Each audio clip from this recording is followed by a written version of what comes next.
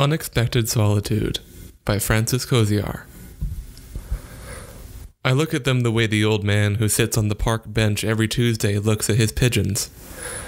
Never mind that my face is young. I'm drowning in isolation. Sand burning beneath my feet.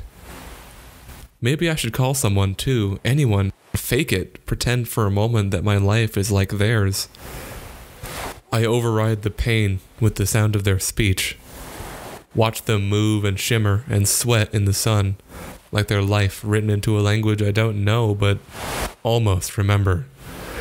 Words I need to find to recall how it felt to be at a beach with a family or a lover, not just surrounded by movement but part of it. Not an addict of a drug I can't understand, but the scientist concocting this elixir.